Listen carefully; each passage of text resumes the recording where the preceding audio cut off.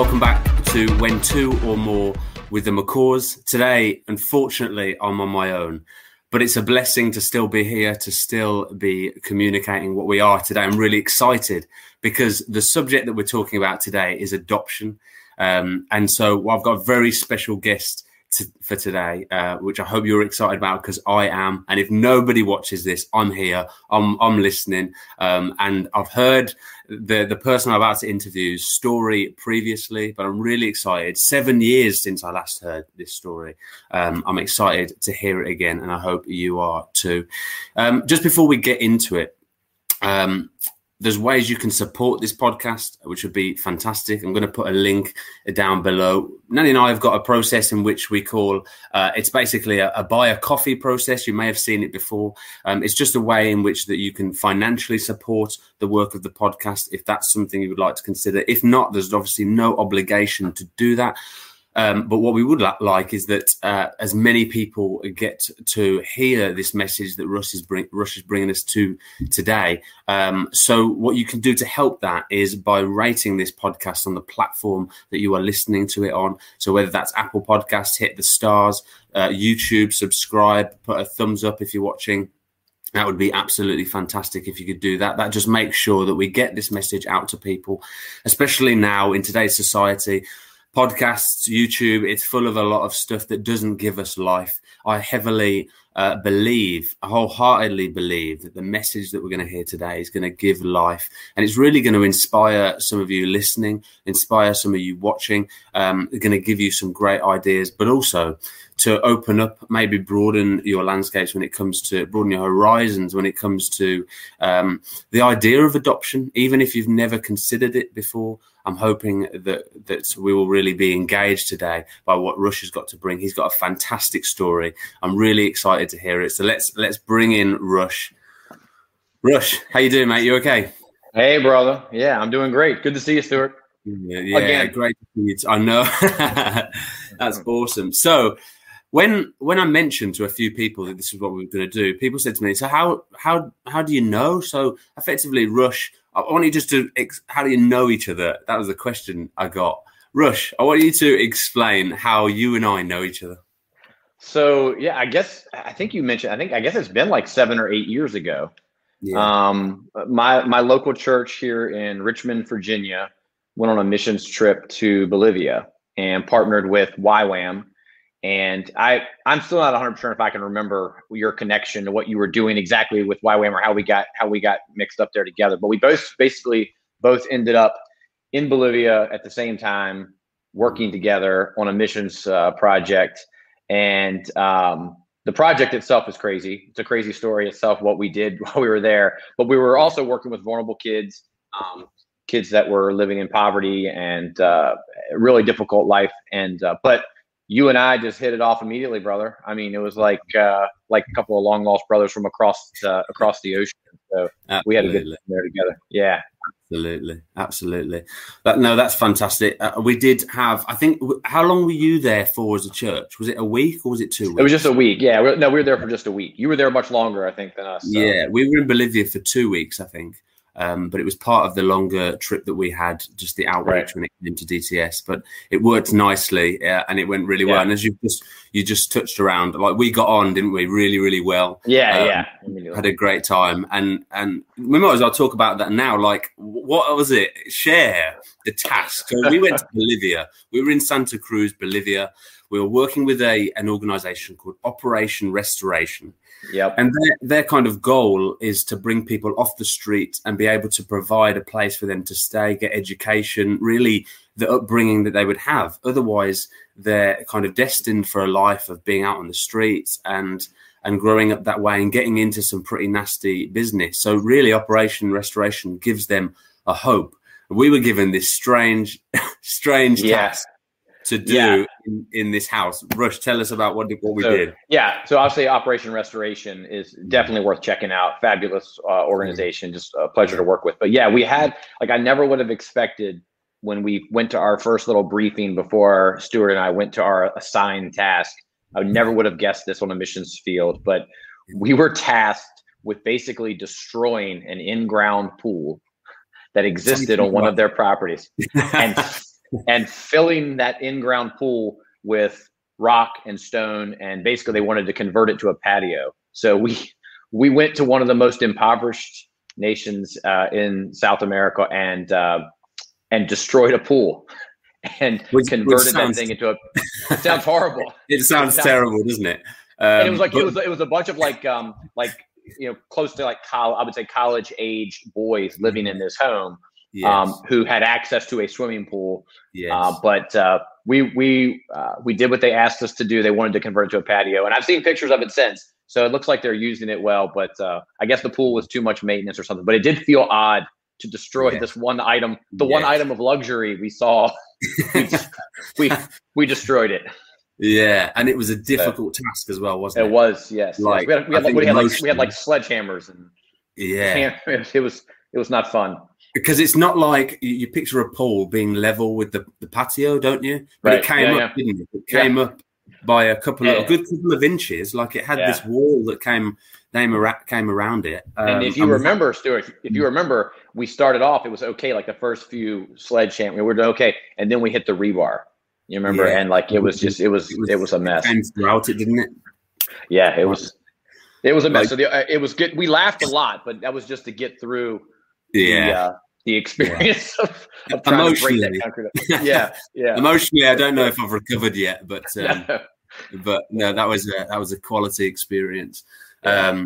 But it was a combination mix. I know that I was on DTS at the time with YWAM, and that was part of my outreach. So obviously the YWAM base have links with the West Assembly of God, your church, and so that must have linked alongside. But it worked really well, didn't it? Yeah. Like it was a shorter-term mission for you guys, slightly longer for us.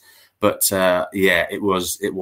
I was out of all. I was in Brazil doing building work. You know, you can see how building work would benefit them.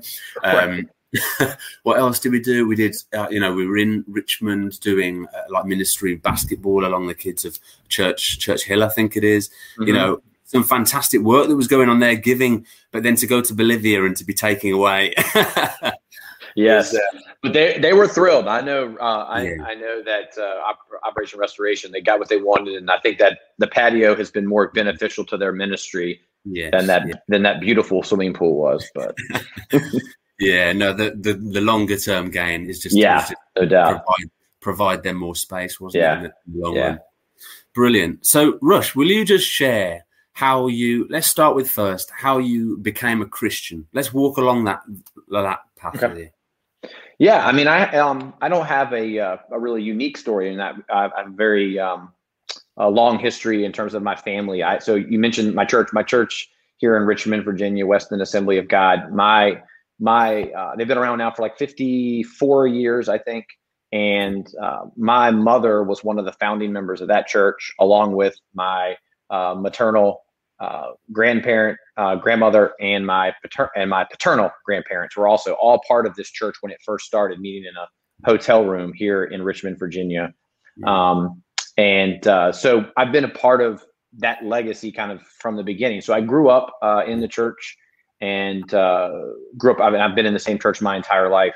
So I have a kind of a long-standing history with that. Was involved in a lot of the kids programs and had a lot of great leaders and mentors through my upbringing that just provided a strong, Christian foundation that I've been able to carry through. Yeah, excellent. And was there a time that you kind of walked away from your faith, or do you think you've got a very I think I think it's unusual for people to not have ups and downs, whether that's relationships, whether that's their relationship with, here on earth or with God. I think that as you go through different phases of life, maybe you drift away or come back. I've never walked away from the faith or anything like that, but I think, there's obviously been, I'm 43 now, so I've had, times in my life where probably I haven't been as close to the Lord as I would have wanted or what he would have wanted.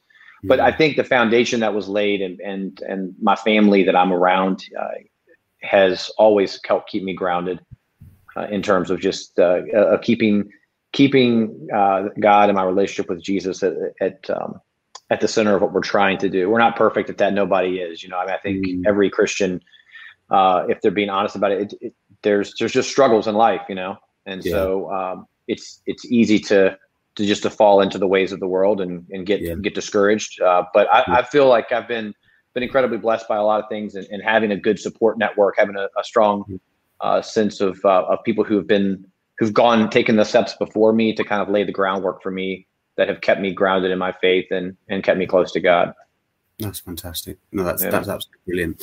So let's talk about family life then, because I think, when I kind of when I thought about people to bring on, people that were real examples of living out their faith in their day to day, you were genuinely one of the first people I thought about. Thank you. And I mean that because I think when you think about a podcast, you always think about somebody with a platform that's got the kind of viewership, that's got this. But actually, I see so many people that kind of go under the radar. They do the behind the scenes work. And actually, if you take that kind of analogy of a show or a performance, we always do focus on the person that's on the stage, and we don't realize that actually this doesn't happen without the people behind the show that puts this on. And so I've always had a kind of a heart, really, to try and recognize those people that work as hard, if not harder, than the people around the clock doing this. And so we'll come to learn why, and I'm sure many people will understand very quickly why. But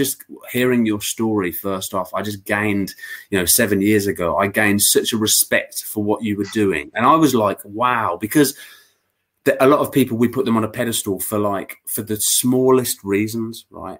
And so from my point of view, people like you are people like that I really kind of respect, value, want to learn a lot from. You're a huge example for me in what you've done in your life. And so we're going to now hear about, I want to kind of, just first take the moment just to honor you, Rush, because you've blessed me. And to think about, I heard a story from a week with you, really. Right. And then obviously we met a few times when I was back in Richmond, but that week meant that 7 years ago, that's the kind of the legacy you left with me. And I want to I want people to know that. I want you to feel that you're making a difference in your life, to you're part of my testimony and to my life, and really inspired me in this area. And that's the reason I've got you on, Rush. I don't want to hide away from that.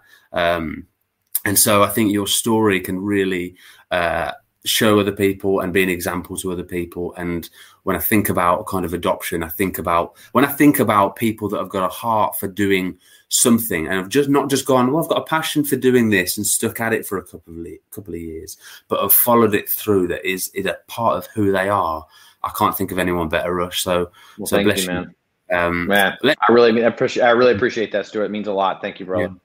Yeah. Thank you. Fantastic. Run us through your kind of family life, up to this big moment that we're talking about today. Run us through where you got to there. Yeah. So my wife and I got married a long time ago now. It still is hard for me to believe.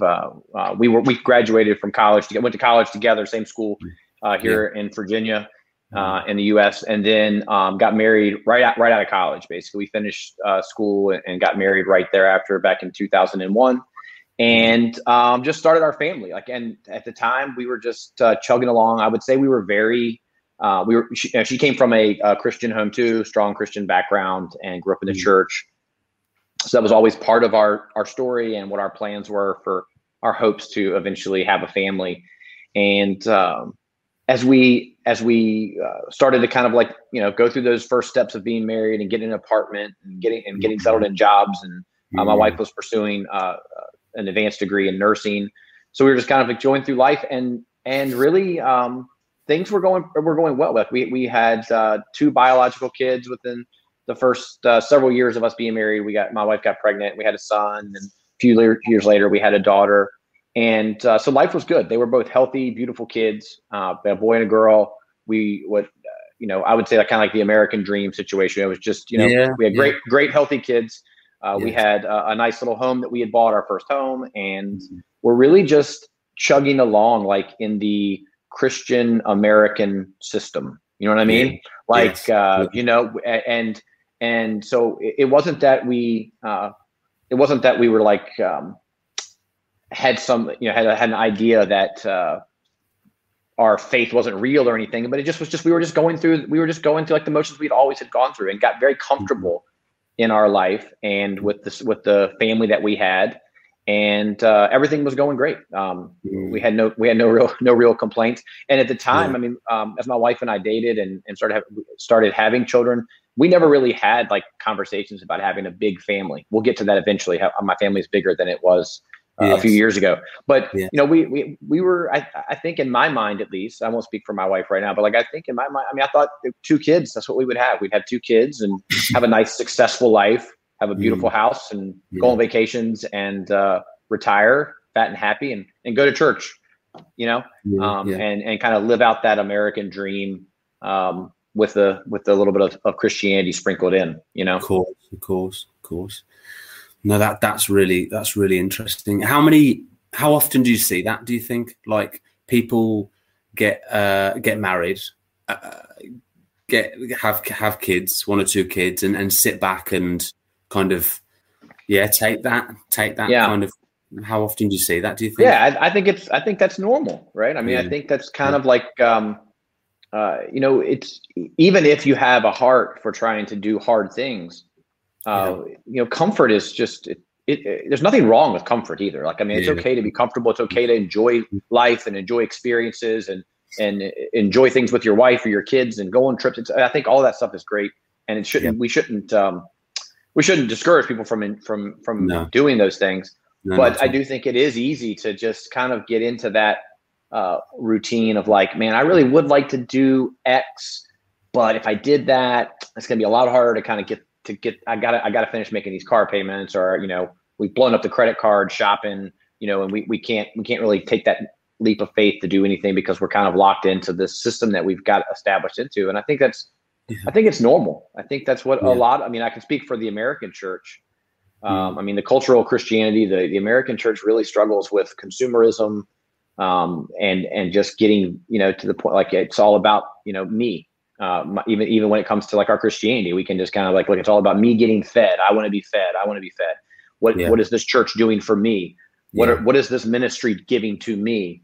And I think it's hard not to stay there, to fall into that kind of way of thinking. It's just, I think it's the natural human response. Yeah, that's interesting. What would you say to somebody that feels like that? They could easily drop into that, but also wants to serve God passionately with their life. What would you advise, or how would you, because you've gone through this, you've been at that point where you've gone, obviously we're going to go into this, but we've been at a point where you could have sat there and stayed there, and basically that American dream could have just got bigger and better for you. Right. But you didn't. So a calling, or, so what would you advise to somebody, or what? Yeah. Yeah, I mean, I think what I would say is just get yourself around people that are taking risk for the kingdom of God. Get yourself around people that have a different way of thinking, because I think if you're just around people that are just in that consumerism, comfortable Christianity mindset, it's going to be much easier just to be like, look, everybody is doing that. But if you, and I'm not saying like you got to like go, start begging to hang out with people who are doing, just radical things, but just start, even if it just starts with like reading some books by people who maybe are pushing the limits of the faith, taking steps, and just getting exposed to some things that other people may be doing. And that can even be like listening to a podcast, you know what I mean? Like finding out like what's happening. I mean, our call to get involved in adoption and expand our family wasn't like, I wasn't like walking down the Damascus Road, and this light came upon me and said, hey, you shall adopt or care about vulnerable kids. It really came from a really basic, simple relationship, primarily that my wife had with a coworker. And that coworker that she worked with, who's a Christian, had adopted, and it sparked something in both of us individually. And that's what led to this. So it wasn't we can overcomplicate it. You know what I mean? We can make it feel like we have to wait for God to do something just that's going to be so clear. There's no question, like a light shining from heaven on us. Like, it doesn't have to be that. It can be really small, I think, interpersonal interactions with people. Mm-hmm. And so you felt, how long did that process go on for, that you were maybe swaying with that kind of decision? Yeah, I mean, so like I said, this woman who my wife worked with was really kind of the person that I'd first ever been around anyone personally who I known who had adopted, specifically internationally as well. This family had adopted from China, and so I think it took a while. I mean, it was bubbling in our heads for a couple of years before we really were actually taking like real action steps. And it wasn't, and my wife and I didn't like sit down immediately once we met this little girl who they had adopted and said, look, we got to do this, man. We really didn't talk about it with each other at first. Like, it was kind of like, I think we both were almost nervous about bringing it up because we did have kind of like, wait, we got 2 healthy kids. Like, what is this? Like, is this really something we would really want to do? And go ahead. So I want to explore that, because there's going to be so many people. I did a poll earlier actually on my Instagram, and I put, would you adopt? Basically, I asked the question, which I think is an interesting question. Would you adopt? 88% of people said yes. 12% obviously said no. And then the second question: would you adopt knowing you could have your own kids? That's a different kind of perspective, isn't it? Again, 85% yes, 15% no. And if you did respond on that, I really appreciate your honesty either way. When you've got all this kind of, it's so interesting from your perspective, because you've got, as you say, you've got 2 healthy kids. You've got everything on paper that we've been told we should get. And then how do we battle with that kind of selfishness to go forward and broaden the household? Yeah.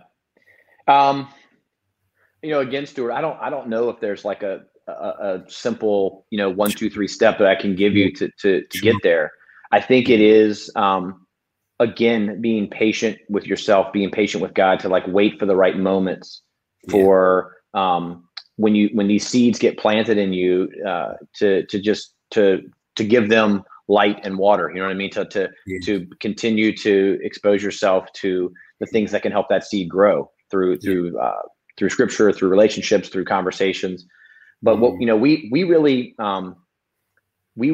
didn't, my wife and I didn't really sit down and have like this deep conversation about it before I can tell you the story of like exactly how my wife and I kind of got to the point where we started actually taking action steps. Is we were painting our dining room in our old house. So this is no dramatic event. We were painting our dining room, and this has been just in like kind of eating at me for a while, of like, man, I really kind of am feeling like maybe we should pursue adoption. And so I just randomly said to my wife, her name is Jennifer, I said, Jen, like, how would you feel about adopting? And her response was, she was just like, oh my gosh, I can't believe that you're saying this. I've been thinking this, but I was so nervous or worried about bringing it up, because I just thought for sure you would just be like, no, I'm not interested in that. We got 2 healthy kids.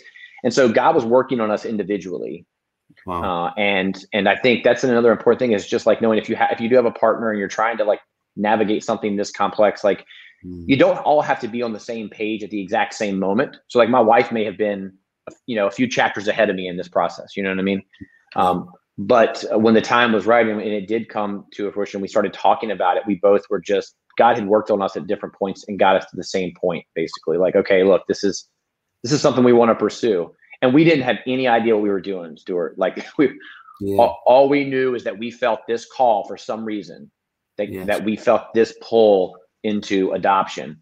And I mean, obviously that's been a long time ago now. And a lot of years have passed, and we've learned a lot and have grown a lot, and maybe made a lot of mistakes along the way, even through the adoption process and stuff. But that was really kind of just how God worked with us individually to get us there, to get us to the same page. That's amazing. I love the clear kind of emotional memory that you still have of painting the whole. It's like fantastic that you. Yeah, it's the same emotional impact that your story had on me the very first time you told me. You never forget that sort of stuff. You hold on to the stuff that shakes us emotionally, don't we? Yeah, and it was because it was risky. It was risky for me to say it, and it was and my wife's response, like we didn't know how that conversation was going to go, or what the other person was going to think, or if you've been kind of weighing something and something's been on your heart for months or years, and you're worried, like what if my partner, what if the other person I'm trying to work with just shuts it down immediately? Then I'm like, well, God, what is the point of this? Like, what is going on? Luckily, we did that process individually, and once we started, we were working together hand in hand on it. So run us through then the process from the confirmation that you had as a couple, as a married couple, to say, we want to take this forward. What were the next process? Like, how did you go about the process like that? Yeah, so this would have been back probably like 2008, I guess, is when. So it's been a while since we started this, and a lot of it. If you've ever done anything internationally, where you're getting visas, I know you have some experience with like dealing with some of this stuff too, like dealing with visas and fingerprinting, and we were dealing with the United States government and dealing with the Chinese government to try to get over there to get my daughter. So it was a long process. When we first started, like I told you a minute ago, we didn't really know we didn't know anything. We were very, very new in terms of like just trying to gather information about adoption. So once we started, we first were like, okay, we wanted to adopt a little girl. That was our desire. And we, at first, like, you have options. You can, like, I mean, it sounds kind of weird, but you have options, like, okay, like, what kind of child do you want? How old, what gender, and that kind of thing. And so we had just started off like, hey, look, let's just try to get a healthy little girl. That we wanted to add another girl to our family, and that was how we started off. And then as we kind of started going into it, we started learning more and more about just what was going on across the world with the orphan crisis, with vulnerable kids, and specifically in China. And so we just started saying, like, man, maybe we should open ourselves up to, some special needs and being a little more open. And so that's actually sped the process up because we were more open to more kids. But it still was about it was like a 2+ year process, and lots of paperwork, lots of repeated government office buildings, and it was not an easy process to go through. I've tried to actually memory hole a lot of it. Yeah, it was a pain. It was a real pain. Yeah. I share that feeling with the visa process. When did China come into it, Rush? In terms of when did we decide that we wanted to pursue because China? a lot of people you've got to a place now where you've made this big decision to say, let's adopt. Why make it more complicated for yourselves? Right. Yeah. And I don't I think I go back to that relationship my wife had. I think that just for some reason that sparked something else, that they had gone through that. And I had told my wife when I first brought it up, I just, in my mind, when I envisioned my daughter, she was Chinese. And I think, as we've worked through this over the past, 10, 12 years, we've been doing this. We've learned so many different avenues, whether it be international, domestic, working in the American foster care system. There's so many avenues to get access to try to serve families, children that are in need. But at the time that we first stepped into it, that was also a time when international adoption was pretty popular, and it was a little bit, there was more of it happening across the globe. Those numbers have kind of dipped over the past decade as things have become a little more difficult. It's become more difficult to do it, actually, in a lot of ways. But at the time, it wasn't, we didn't debate between 25 different countries or all these different options. We really felt from the get-go that we had a heart to go to China, and that's where we really believed our daughter was there, and that was our focus really from the start. Yes, yeah.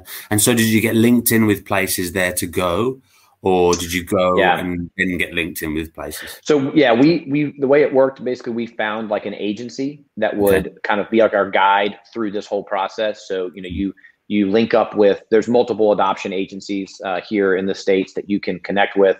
that really help you navigate the process, because it's not just like, we were laughing. There was an old sitcom on TV here, my wife and I were watching the other day, and it was like they decided to adopt from China, and they literally did the whole process like in 2 days. Like they made the decision, they got a kid, and they went and got, and it's not like that at all, obviously. So you need somebody, you need professionals to kind of like help you navigate the steps to make sure you're crossing all the T's, dotting all the I's, that you're getting everything in order, because you're not just like showing up to like pick a kid. I mean, this child is becoming a part of your family, and they're becoming, in this case, they were becoming she was going to become an American citizen. So there's a lot of steps you have to go through, so you pick that agency, and they kind of start you on the process. You start filling out paperwork real quick, and start, having social workers come to your house to interview your spouse, to make sure that your home is appropriate and that you're an appropriate couple or person to bring another child into the house. Wow. And was it an expensive process as well? Gosh. Yeah. I mean, for people, won't it? Yeah, it is. And it just depends again, on where you go. So, if you're adopting from different countries, it costs different, different governments charge different fees for different processes and visas and all that kind of thing. But obviously that just depends on if you're pursuing international adoption. If you're doing a domestic adoption through the foster care system here in the United States, it doesn't really cost you anything. Other than time and things like that, but there's no huge fees associated with it or anything like that. So it just depends on what avenue you go. But international adoption, I mean, just travel alone. From Virginia from Virginia to China, and when we were in China, we were there for close to 3 weeks. So you go anywhere for 3 weeks and get 3 weeks of hotels and food and the travel alone costs some money. But we knew going in, like we're not a super wealthy family. I mean, that's not like it was one of the things that really helped us. The cost of the process and the hoops that we had to jump through really kind of helped rein us in on terms of that consumerism I was talking about. Like we still love nice things, but like we were just, it forced us to say, hey, do we really need to buy this, or do we really need to do this? I mean, we started selling things that we had to raise money to try to go get our daughter. We became really focused on getting to her.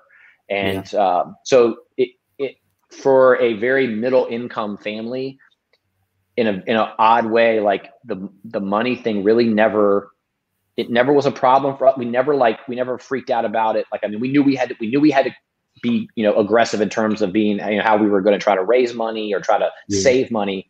But we were so focused on getting those kids, man, that, I think God just helped kind of, he felt he met needs, like he just met needs along the way, because I think we were being faithful to what we were called to do. Yeah, absolutely. From a financial sense, 3 weeks is a long time, but getting to know a child that you're going to have as your own isn't a long time. Do you know what child is that process set up to a point where you know exactly the child you're coming away with when you go, or have you got those 3 weeks to decide that? Yeah, no. So before we ever left, and I mean, we haven't got to this point, but we have adopted again since then. But before we ever left for either one of our trips, we were matched with a child, and so your agency is kind of working through that and helping trying to find a child that is eligible to be adopted and that can match with what your needs were. So before we ever left, you get matched. So we got an email with a picture of my daughter.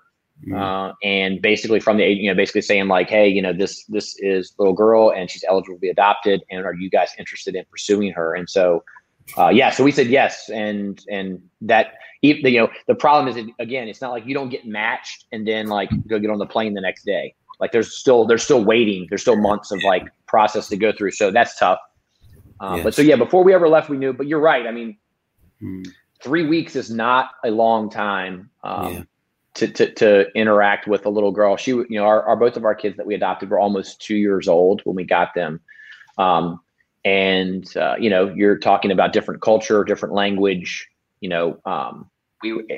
were very likely some of the only white people they had ever seen in their lives. So, we look different. We talk. We speak a language they don't speak. They were really removing them from everything they knew. People would say to us like, "Oh my gosh, it's so great! Like you're getting your daughter out of that orphanage." And of course, like I'm glad that she wasn't going to be living in an orphanage anymore. But that was her home.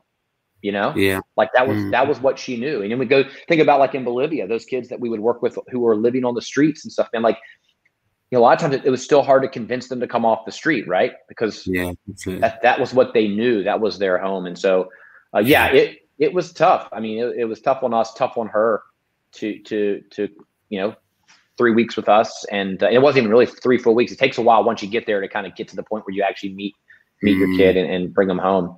But it's a challenge. Yeah, I want to come back to that actually, the kind of the cultural. But you did it again, Rush. You did it again. You and Jennifer, which is flipping fantastic. You went through it. You went through it as difficult as it would have. I'm sure there were difficult aspects, especially the process, the forms, everything and then not long after that. So did you immediately start the process again? Run us through. You're at home. Yeah. Run us through that. Yeah. So some of it's a little bit of a blur because I'm getting older and I can't remember all the specific timeline, but I can give you like a ballpark idea. So I've already said this before, but we didn't know anything about, like, we were just so young and naive. And while we knew that our daughter, it wasn't going to be like a Disney movie, like, we didn't show up and everything was just, perfect and no issues. I don't think we were prepared for just how difficult, we thought the paperwork and the process was difficult.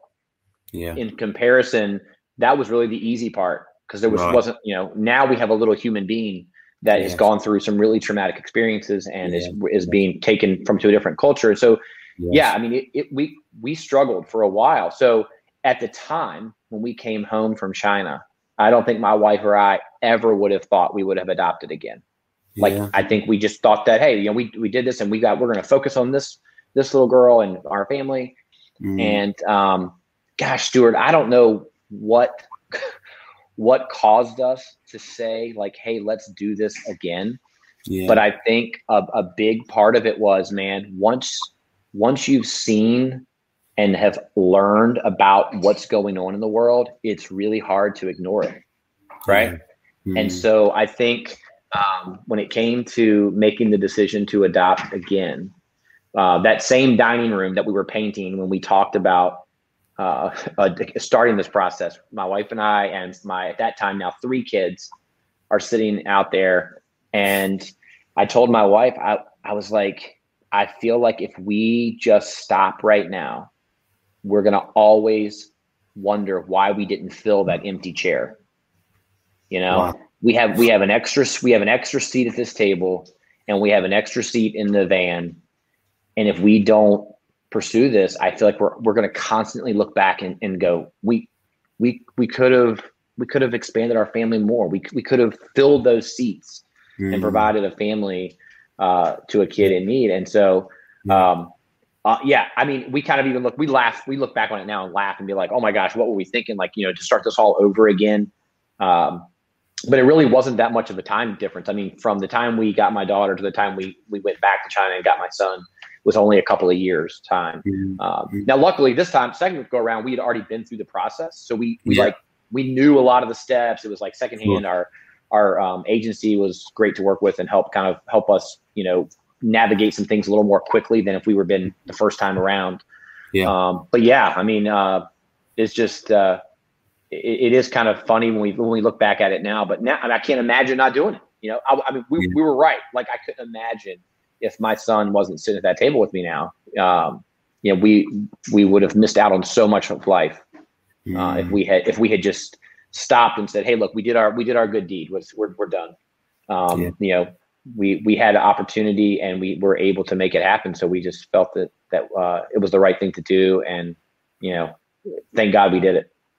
That's amazing, mate. That's absolutely fantastic. Really encouraging, really challenging to hear that. Let's talk about and obviously you lead as far as you want to go, but we're talking cultural differences on arrival. What was different in getting used to life in America? Did that look completely different between the two? And it's difficult when there's a troubled background, I guess, and somebody adopts even from the same country. So I can't imagine. Oh, yeah. Run us through some of the difficulties that you found with all those factors. So, yeah, I mean, I think, whenever you're crossing cultures, and that can be, internationally, like from America to China, or that can be, I mean, you look at just even cultures within your own country. I mean, it's just, there's complexities to that. And the truth of it is, like, I think when we started out, we weren't quite aware of some of just how complex some of that would be. The truth of it is that, like, my two of my kids they're fully American, but they're fully Chinese. And so it's difficult in some ways to for me to relate to some of the experiences they've had already in America.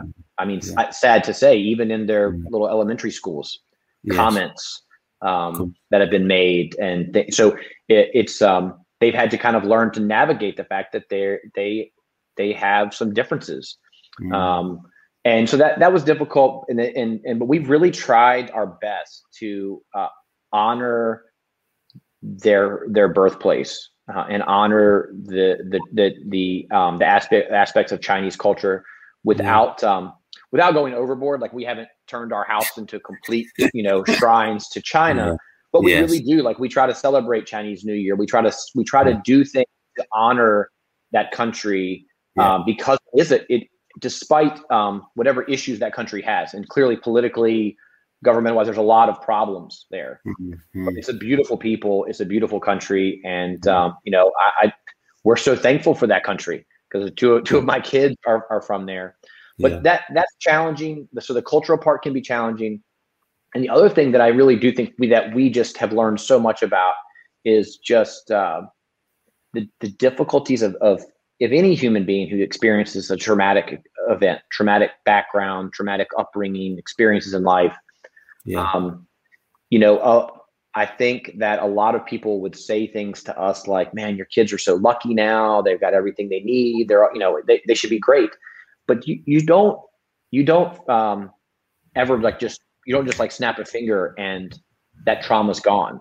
You know what I mean? Like, those experiences that you have gone through as a child, and those things are the things that you didn't get to experience. I mean, just we since our adoptions, we've also had, my wife had another baby, and like when he's now almost 3, but when he was born, I mean, he was immediately touched by his mom and dad. He's immediately enveloped in touch and comforting words and kindness and compassion. And so that's not something that you can just say, "Hey, well, look, now, hey, lucky you guys, now you're in America."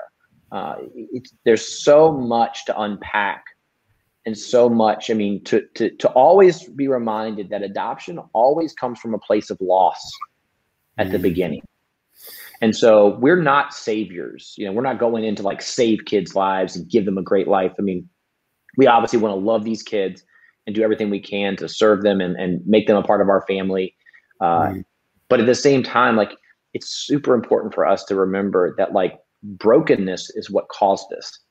This initial, what has allowed these children into our family comes from a place of brokenness. And that's not something that you can just buy them toys or take them on vacations and fix, right? I mean, there's a long-term process that you've got to be willing to say, we're in this with these kids for the long haul, and every kid's different, even my 2 kids have different, they're processing this whole thing differently. You have to be prepared if you're going to step into this to understand there's so much beauty in adoption, so much. It's just a beautiful picture of the gospel, what God's done for us, all that. It's unbelievable. But there's a whole lot of brokenness as well. And you've got to be able to watch those two things become intertwined together and see the whole picture, because you can really get discouraged by, my kids' stories are their own stories. So I don't go into all the specifics of what each one of them has gone through, but I can just tell you that for some, that there's been some really difficult days and nights and weeks and years of them processing what this means as they grow. Yeah, no, absolutely. And you just started to touch on kind of the gospel meaning for us from that, and the gospel challenge that we have to take forward into our everyday. Let's look at it first from a non-Christian's perspective, because I hope and I expect that there'll be non-Christians that are listening to this. Where's their kind of place in this? Why is it important that we engage with this idea of everything that the ministry that you've set up stands for? Why would you advise somebody, it would take the gospel out of it? If someone, it doesn't mean anything to them, why should it still be important to them as an individual or a family? Yeah, I think, Stuart, that, obviously in our experience, our relationship with God and in the gospel is a huge part of it, but really, man, it's about humanity. It's about serving other people. And while I think obviously there's a lot of Christian principles in serving other humans and reaching out to those who are vulnerable, taking care of those that are oppressed, fighting for justice, like those things are, they're all through the biblical text, right? Yeah. But it's also, I think that's just a part of us, of humanity, of reaching out to our neighbor, reaching out to our fellow man, and that neighbor may be right next door. It may be across the globe, whatever. I don't think this is, I would never tell someone like, well, you're not a devout Christian, so you should never adopt. You should no, not at all, man. If you've got a heart for these kids, if you've got the ability to open your own life up to some messy things, but some beautiful things, then this is for you. If you've got that ability to do that, then you should go for this. If you've thought through it and have processed it, and I think it's something that all of us can do better across the globe, man, about just taking care of each other and trying to think about ways that we can put others before ourselves. Absolutely. And I think there's a certain element of, we know what a warm house feels like. We know what comfort of family looks like. I don't think you need to be a Christian at all to know that the foundations in which we even make these decisions come from a place of we had. And so not having that, I can't imagine what that would be like. But it takes powerful individuals just to come in and change that, to be able to open their door and be able to give back, to be able to support and give to those people that wouldn't have had that, in order to even bring them to the stage we're at, where we can make that decision. That is something that we totally take for granted, isn't it? Yeah, absolutely. So talking about it from a gospel perspective, which I find that previous question difficult, because it's like everything now is like everything we do, the foundation we live our lives off is because of what God has done for us in sending his son to die on the cross for us, and the sacrifice that was made on our behalf. And also that calling that it has for us to go forward and love people in our day-to-day now. So there's going to be potentially people that are listening to this that are going to be Christians. They're going to be exploring the idea. Why, from a Christian perspective, theologically, do you think that we have kind of a mandate to be able to, I know we've covered a little bit already in what you mentioned, but do you think there's anything else to add into that? Well, I think, if you've, Scripture is really clear about, what true religion and true faith is. And it's serving and reaching those who are in need, and if you look to Jesus' brother James, when he talks about, the widow and the orphan as a display of true religion. But there's text all through there, and the whole concept, there's so much of if you take a step back and just look at the gospel in general, yeah, and you look at the parallels between us and vulnerable children, and how we're broken, we're without an eternal home, an eternal father, yeah, and we live in this world that's difficult and challenging, and this loving God, this loving Father comes down and adopts us and weaves us into his family. yeah, And we certainly, the only thing that I always try to say is say, like, I'm not trying to say that we're becoming Jesus. We're not becoming saviors to these kids. We're trying to imitate what has been done for us.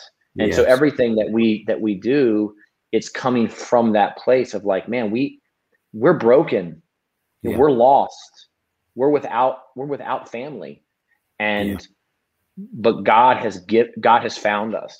God has mended that brokenness. God has given us a family. And so if we can just like be a picture of that, if we can just in a small way be a demonstration of that love that God has for us here on earth, and if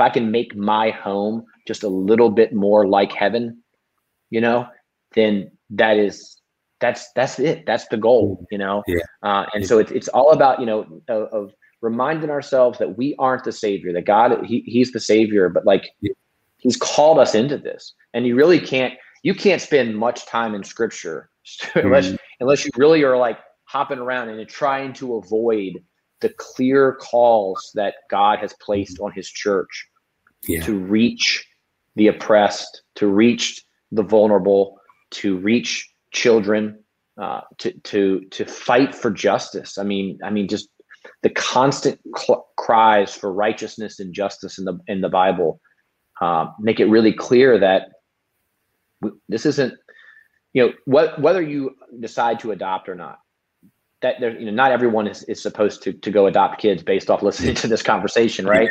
Yeah.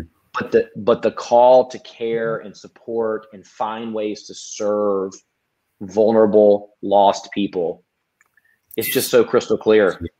We've all have a role to play in that. That's fantastic. That's fantastic. We hope we're really answering some questions that people have. They're listening to this that maybe are along that process.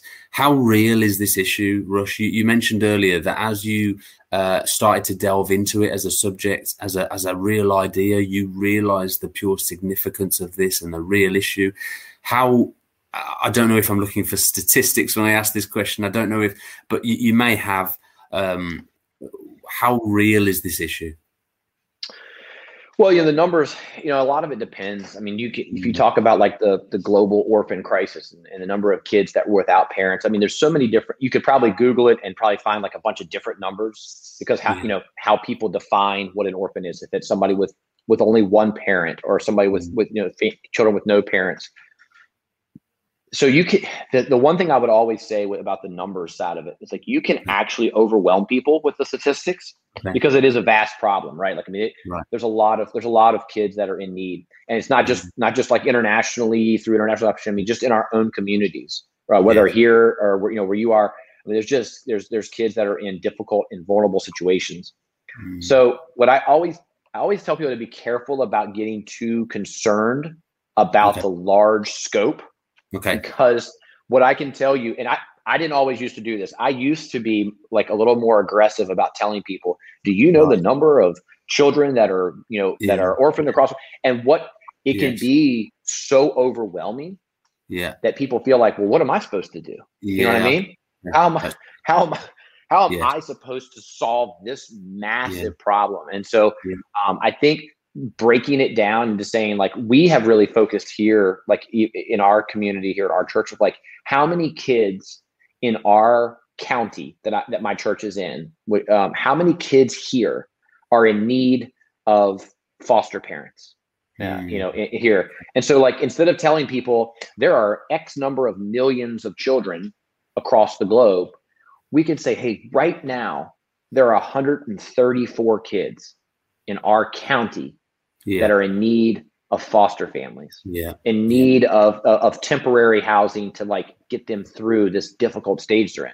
And so when you tell someone, hey, there's millions of kids versus 134 kids or whatever the number might be right this exact moment, it's a much more solvable problem, or much more, it's easy for people to like on-ramp into it without being overwhelmed. But it is, I mean, I say that not to minimize the seriousness of the problem. I can tell you, I mean, from when I was in China, we had the opportunity. I'll just say a little story that kind of just talks about just the scope of it. When we went to adopt my son back in 2012, we got to go visit the orphanage in which he was living at the time, which is, that's not, you don't always get to do that. We didn't get to do that when we were with my daughter, but we got to do that with my son. And, you know, man, I mean, I don't know how to, there was just, it was a mass of humanity in this orphanage. And, you know, they showed us the crib that my son had been living in. And I mean, Stuart, you know, it was just a gigantic room full of babies. I mean, I say babies, some of them were older, you know, I mean, it was overwhelming. So like at that moment, my wife and I came home from that trip, man, and we were just like, what is going on? Like we got to do something beyond this. Like, I mean, at some point we do start running out of room at our table, but what else can we do to like raise awareness about how, you know, this really is a big problem. It's massive. And while we were so thrilled to like, I was holding my son in the middle of this orphanage and we were taking him home and he was having a family, man, it hit us hard. Like, oh my gosh, like, what are we going to do about the rest of these kids? So it is a massive problem. You know, hurting and vulnerable kids is a big issue across the globe. But if you find in your local community, even there's ways you can get engaged or find places to serve kids in your local community. It doesn't have to be like, you know, you start some massive organization. You know, you can make an impact day to day in kids' lives. That's fantastic. That's awesome. I'm trying to think of questions that people may have. The one question that I think may have is how, when you've got two kids already, you know what I'm about to ask you, don't you? Yeah. I'm sure. Yep. How does a child from a different country fit in, an adopted child fit into a family that's already assembled, both in acceptance and any other things you came up against? Yeah. I mean, I think that's tough, man. I mean, it's interesting to me because I think like at this point, you know, we went and adopted my daughter in 2010 and then went back in 2012 and got my son. So obviously, you know, a good bit of time has passed from both those adoptions. But it didn't take long for me to kind of like forget that they were Chinese, like, because they were just my kid, you know what I mean? Yeah. Like you just kind of like, you get into the routine, all that kind of stuff. Yeah. But there's certain, I mean, it's challenging, I think, for them and for other people because we can't hide the fact when our family goes somewhere, like we get questions, right? Because like, hold on, why is there like this mixed bag of people, you know, that not everybody looks the same. So like those things can be challenging. And it can be challenging when you already have like a family that's kind of functioning in a certain way, right? So I mean, when we brought my daughter home, we had two kids and we had rules, and my wife and I foolishly thought that we had figured parenting out, you know, like we thought we were good to go, man. You know, we'll bring this little girl home, and you know, we're the people who were having problems. They were just not good parents, right? We were great parents, and we that wasn't the case. We learned real quickly that, you know, every kid is different, and you have to parent and figure out ways to integrate them into the family in every way. We've really tried to make our kids, no matter whether they, you know, were born here or adopted, that they're, you know, I don't have any of my own kids, you know, if you know what I mean. All my kids are my own.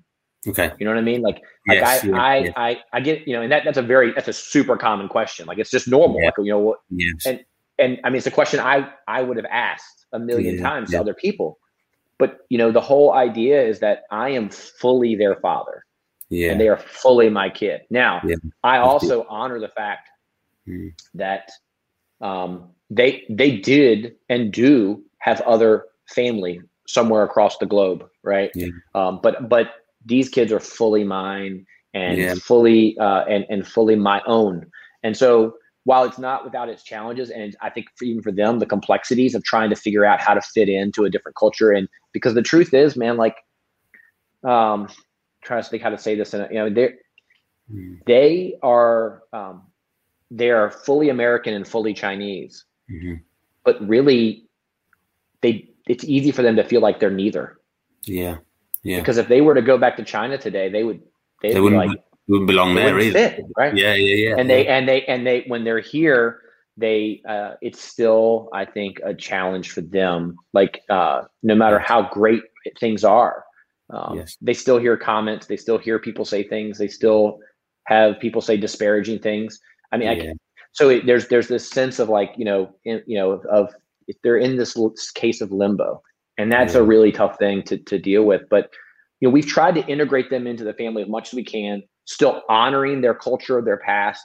Yeah. And that's what I would suggest to people, is you just try to figure out ways to honor their birth parents, it's very easy to demonize people who give their kids up. Yeah. And to say like, oh my gosh, what kind of people would do this? But man, I mean, first off, they chose life. I mean, they're here.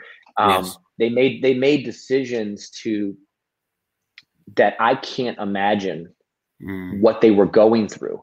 And we see this, and I can just speak for just whether it's adoption internationally or even in the foster care system here in the States, like just people are in really difficult spots, man. And they have to make really hard decisions. And it's easy to judge or put yourself in a position of thinking that, you would never do what X person did. So we try to do the best we can to honor those birth families as well, and just be and say thank you to them. I mean, I'm grateful. I'm so thankful that they chose to have these kids, and that we've been given this gift from those families. I'm forever grateful to their birth families. Yeah, that's beautiful, mate. That's beautiful. Yeah. I've got. I know that there's people that will listen to this that are considering adoption. What would you say to those, as we all do, that doubt ourselves and our ability to be good people? For those that are parents or thinking about having kids at all, doubt their ability as parents through the adoption process. How does that? Did you go through that, and what would you advise to somebody else?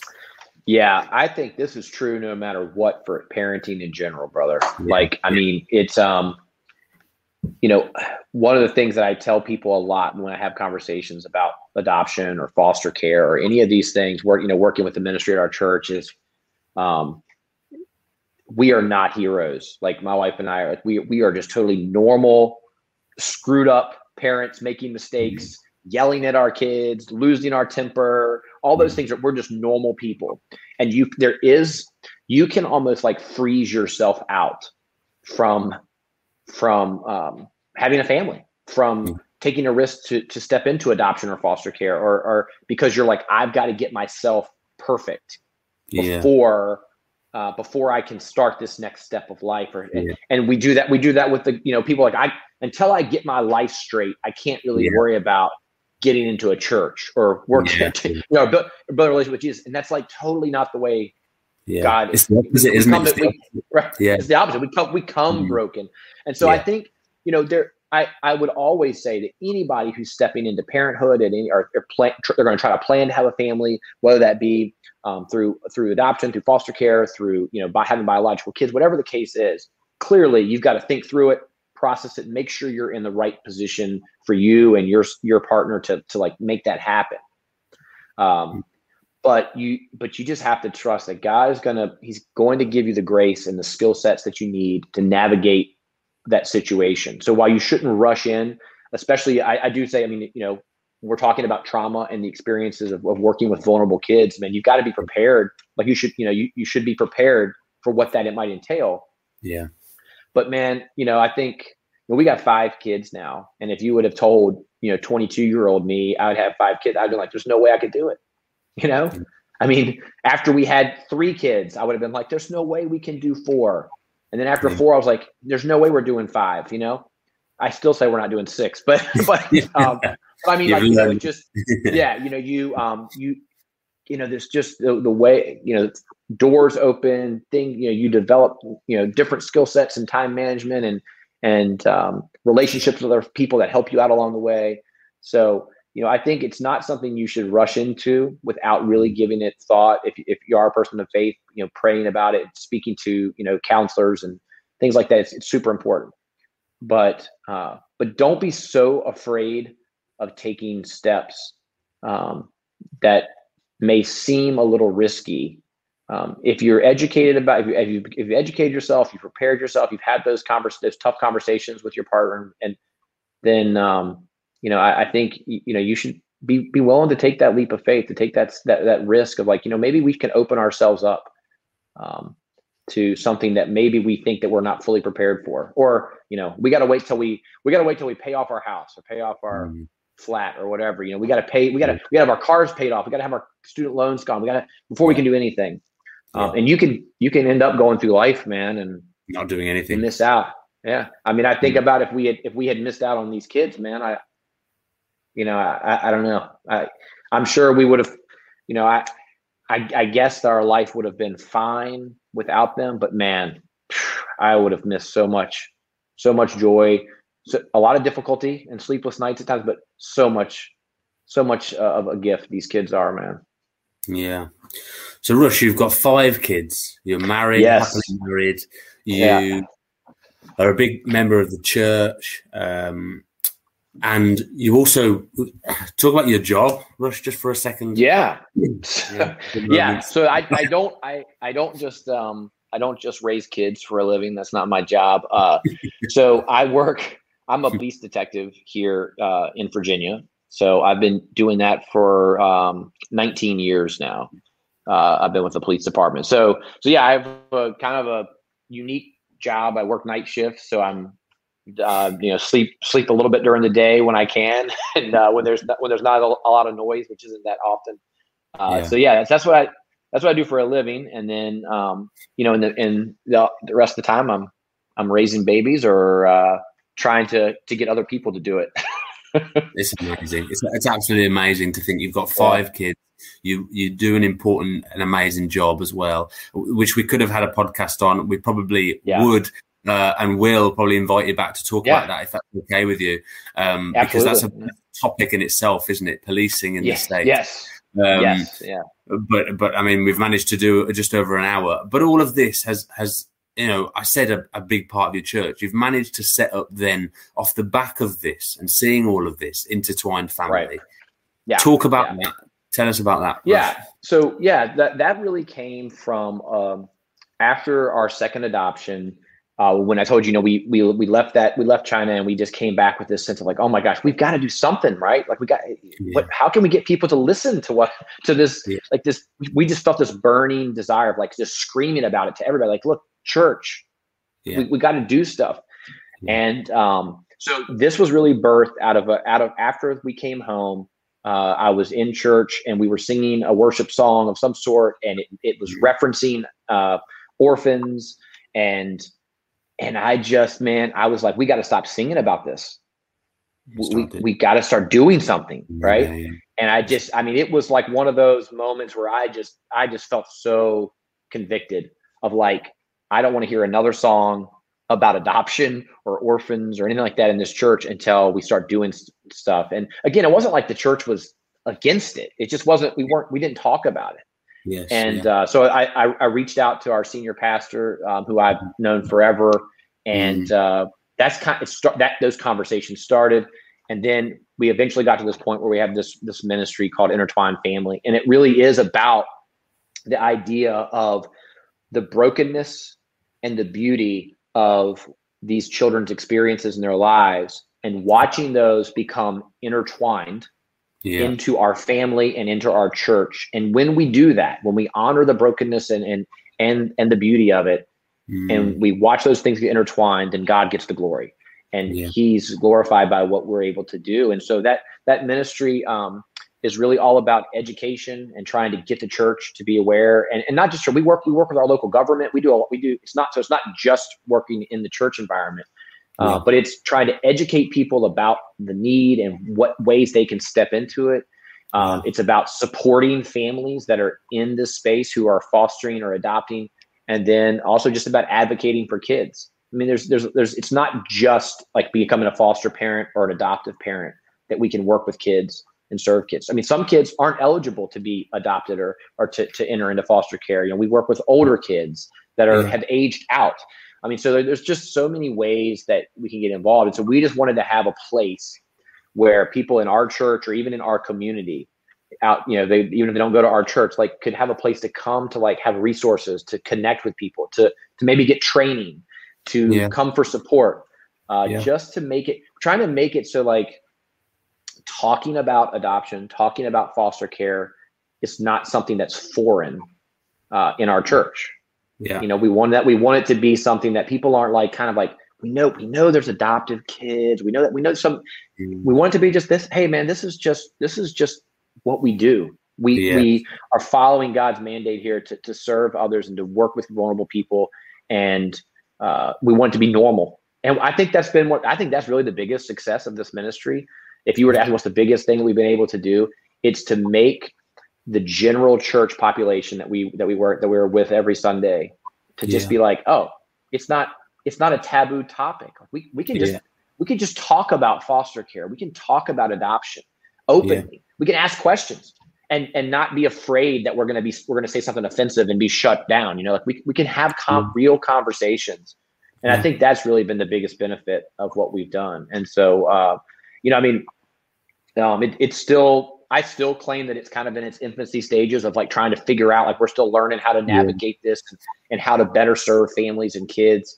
But we just want to be a resource for people in Richmond, Virginia, and find ways that we can serve these kids that are even right here in our own neighborhoods, man. It's amazing. That's amazing. Yeah. You touched on something at the start of that, which, you know, you said it wasn't as if the church were like ignorant to this going on, but it just needed you. And like, I like to just take that opportunity to anybody listening, and I'm sure you'll back me up here, is that actually the church isn't about leaders that step up and tell us what we're going to do. It's about being responsive to the call that we feel. Like we've heard Rush talk about today, this idea of actually as a couple, they were both individually spoken to, that they both came together and as a result have been obedient to the call that they feel that God's put on their heart. And so as a result, they've gone to the pastor of their church and be able to set something up, which means that process can multiply. You know, that actually more people can get involved in this at whatever stage they're at and be able to do something about it. I think we can be so easy to just look at churches and say, well, they're not doing enough, when really, you know, the church should be challenging. The church isn't just the building with a person on the stage. It's about its members, and it's about them engaging with what God's speaking directly into their heart and changing something about that. Did you feel like, I mean, you've obviously been a huge part of the church for a long time. Did you feel like that was an easy process? Did they just say, you take the reins, or how did they lead that? Yeah, I mean, so it was I think it's always, your point is so dead on, because churches, I don't care how small they are, how big they are, they just get inundated with people telling them, you need to do X. You know what I mean? Like you should have a ministry for A, B, C, D, and go right down the list, have a million things, but then just walk away, right? You know what I mean? Like you should be doing that, church pastor. And so I think while there was still like some hoops and some challenges, it took a while to kind of get some momentum going. I think they were very, very happy that it wasn't like, you know, I didn't go to them and say, hey, I need you to run this ministry. I said, look, I'll do it. I'll do it. I just need like the blessing and the support.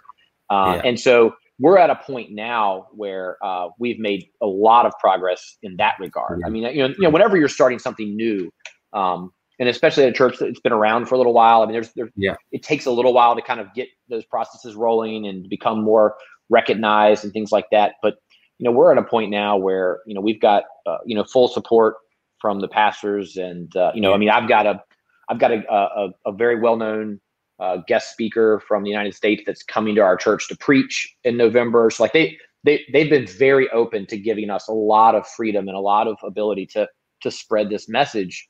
So, you know, But the key is, man, even if you're in a place, if you're in a church and you wanted to start something or do something, even if you don't get great support at first from pastors or staff or whatever, because they're just so overwhelmed, or that doesn't mean you can't do the work, right? I mean, you can still get out there and still do stuff and still find ways to work with kids and serve kids, even without, an officially blessed, entity that you've created in your own church. Be patient with that, because I mean, I know that at first when I started, man, I was just like, I was so fired up. I'm like, what is taking so long? How come people aren't coming along on this? Why do I have to, why can't I just do X, Y, and Z? But I think God was really just teaching me some patience there. Like, man, look, you better, you're not in control of this. It's gonna happen, and just be aware that, like, if you step up, and the point that you made is so dead on, man, is that we can't just sit and wait or demand for staff and leadership to just do all the things, right? I mean, if you have a call for anything, let's step up and act and take action. Actions are so much more valuable than our words, and so it's easy to make a post on social media about how outraged you are about an issue. Yeah, it's a whole different ball game to step up and say, hey, look, what am I going to do about this issue? So yeah, man, don't be afraid to take those steps, to take action, even if you don't get the support that you feel like you should or that you want. Wow. That's fantastic. What a place. I think that's a suitable place to bring this into land. Rush, thank you so much for sharing this. You've really touched my heart. I hope you've touched the hearts of, and I'm sure, I'm not even sure. I know you will have touched the hearts of those people that will get a chance to listen to this. It's a fantastic blessing, and it's such an eye opener because, my wife and I, Nanny and I, we watched the film on Netflix at the moment, Instant Family. Have you watched it, Rush? Yeah. Yep. Yes, I have. Yeah, it's good. Is it really old? I mean, I watched it a couple of months ago, but no, it's maybe a couple of years, but it's a great film, and it does a good job of touching on some real issues. Yes, absolutely. Yeah. But we rely on those things where it's like, coming into our home and me binging on Netflix to get our eyes open to what's around. And you are right. We need to be open to having those sorts of conversations and plugging into a podcast and just listening in and broadening our horizons. And I think you've done a great job of doing that. Thank you for talking about what you've spoken about so clearly today. You've really blessed this, and you're actually our first podcast guest. So I don't think you've done really well. I say, like, I hope that just backs up for you how important it was for me to go, right, who lives like that? Who lives as an example of their faith on a day-to-day basis? I know somebody for the job. So I'm really, man, I love it, man. I love what you're doing here, and I think it's great. I again, it means the world to me, brother. I've told you before. I'll tell the whole podcast world here, man. I mean, you're a special guy, and that connection that we made over there in Bolivia. I mean, who would have thought this? This police officer from the States and this guy from across the pond would make this connection. But I mean, I love knowing you, and I wish we were a little bit closer. But it's a little bit of a challenge to grab a cup of coffee or tea, I guess. But I love what you're doing, and I'm very honored to have been able to be on here with you. And I'm always happy to do anything for you, your family, and happy to come back whenever, man. Absolutely. Bless you, mate. Well, as you're the first guest, you actually hold the baton we're going to carry forward. What we're going to do on this podcast when we have a guest is ask them if there's someone in their life that has inspired them or is a good example of someone they think what story would be able to inspire people or be able to change the life of one person or whoever's watching at the time. So, Rush, I'd like to just ask you, is there somebody that you feel is that really encapsulates what we're trying to do here on the pod? Yeah, I just, it's kind of hard to think. There's so many different people in my life that I could probably try to throw out there, but somebody, a couple that I haven't known that long really, but I got to know them through working in this space. There's a couple here in Richmond that started an organization called For Richmond, FOR Richmond, and it's Matt and Anna Shank, and they this organization is all about trying to equip church leaders, whether they're pastors or lay leaders, to collaborate together across denominational lines. So it's not like, hey, we're trying to get the Anglican Church to do this, the Catholics to do this. It's none of that. It's coming across denominational lines to find ways to unite as churches, to attack and tackle issues that are bigger than one church can handle. So whether that be, education in the school systems here in Richmond, the reason I got to know them is they were working in the foster care system with us, like partnering with organizations, working with poverty, with food insecurity. So it's a really cool organization because they're not really just like, hey, we're going to do this. They're like, let's get the body of believers from all denominations together and let's change this city and make in Richmond, make Richmond a little bit more of like what our goal is for the rest of the globe. And so it's a pretty cool organization. Brilliant. Great people. That's fantastic. I'll have to reach out to them and see if we can get them on at some stage. That would be brilliant to cross those boundaries, because we can easily be in boxes, can't we, in our own space and not cross and very limited in crossing over. So I'll reach out to them and see if that's something we can sort out. That'd be brilliant, Rush. Well, look, let me just thank you again. It's fantastic to have you on. Fantastic just to have an opportunity to reconnect with you, and I hope to be able to speak to you again soon, my friend. Yeah, man. I look forward to seeing you again in person soon. And I hope. But yeah, love what you're doing here, brother. You guys take care. Thank you, mate. Thank you. That's very good of you. Bless you, mate. Yeah, guys, if you liked what you saw today, if you'd like to just subscribe on all platforms that are available to do that, the 5-star rating mark is on most podcast platforms. That really helps us get the podcast out to other people, and also just subscribing on YouTube and all the platforms that you've seen. So thank you so much to Rush. He was fantastic, and I hope you've been really touched by his message today. Bless you guys. Take care. Bye-bye.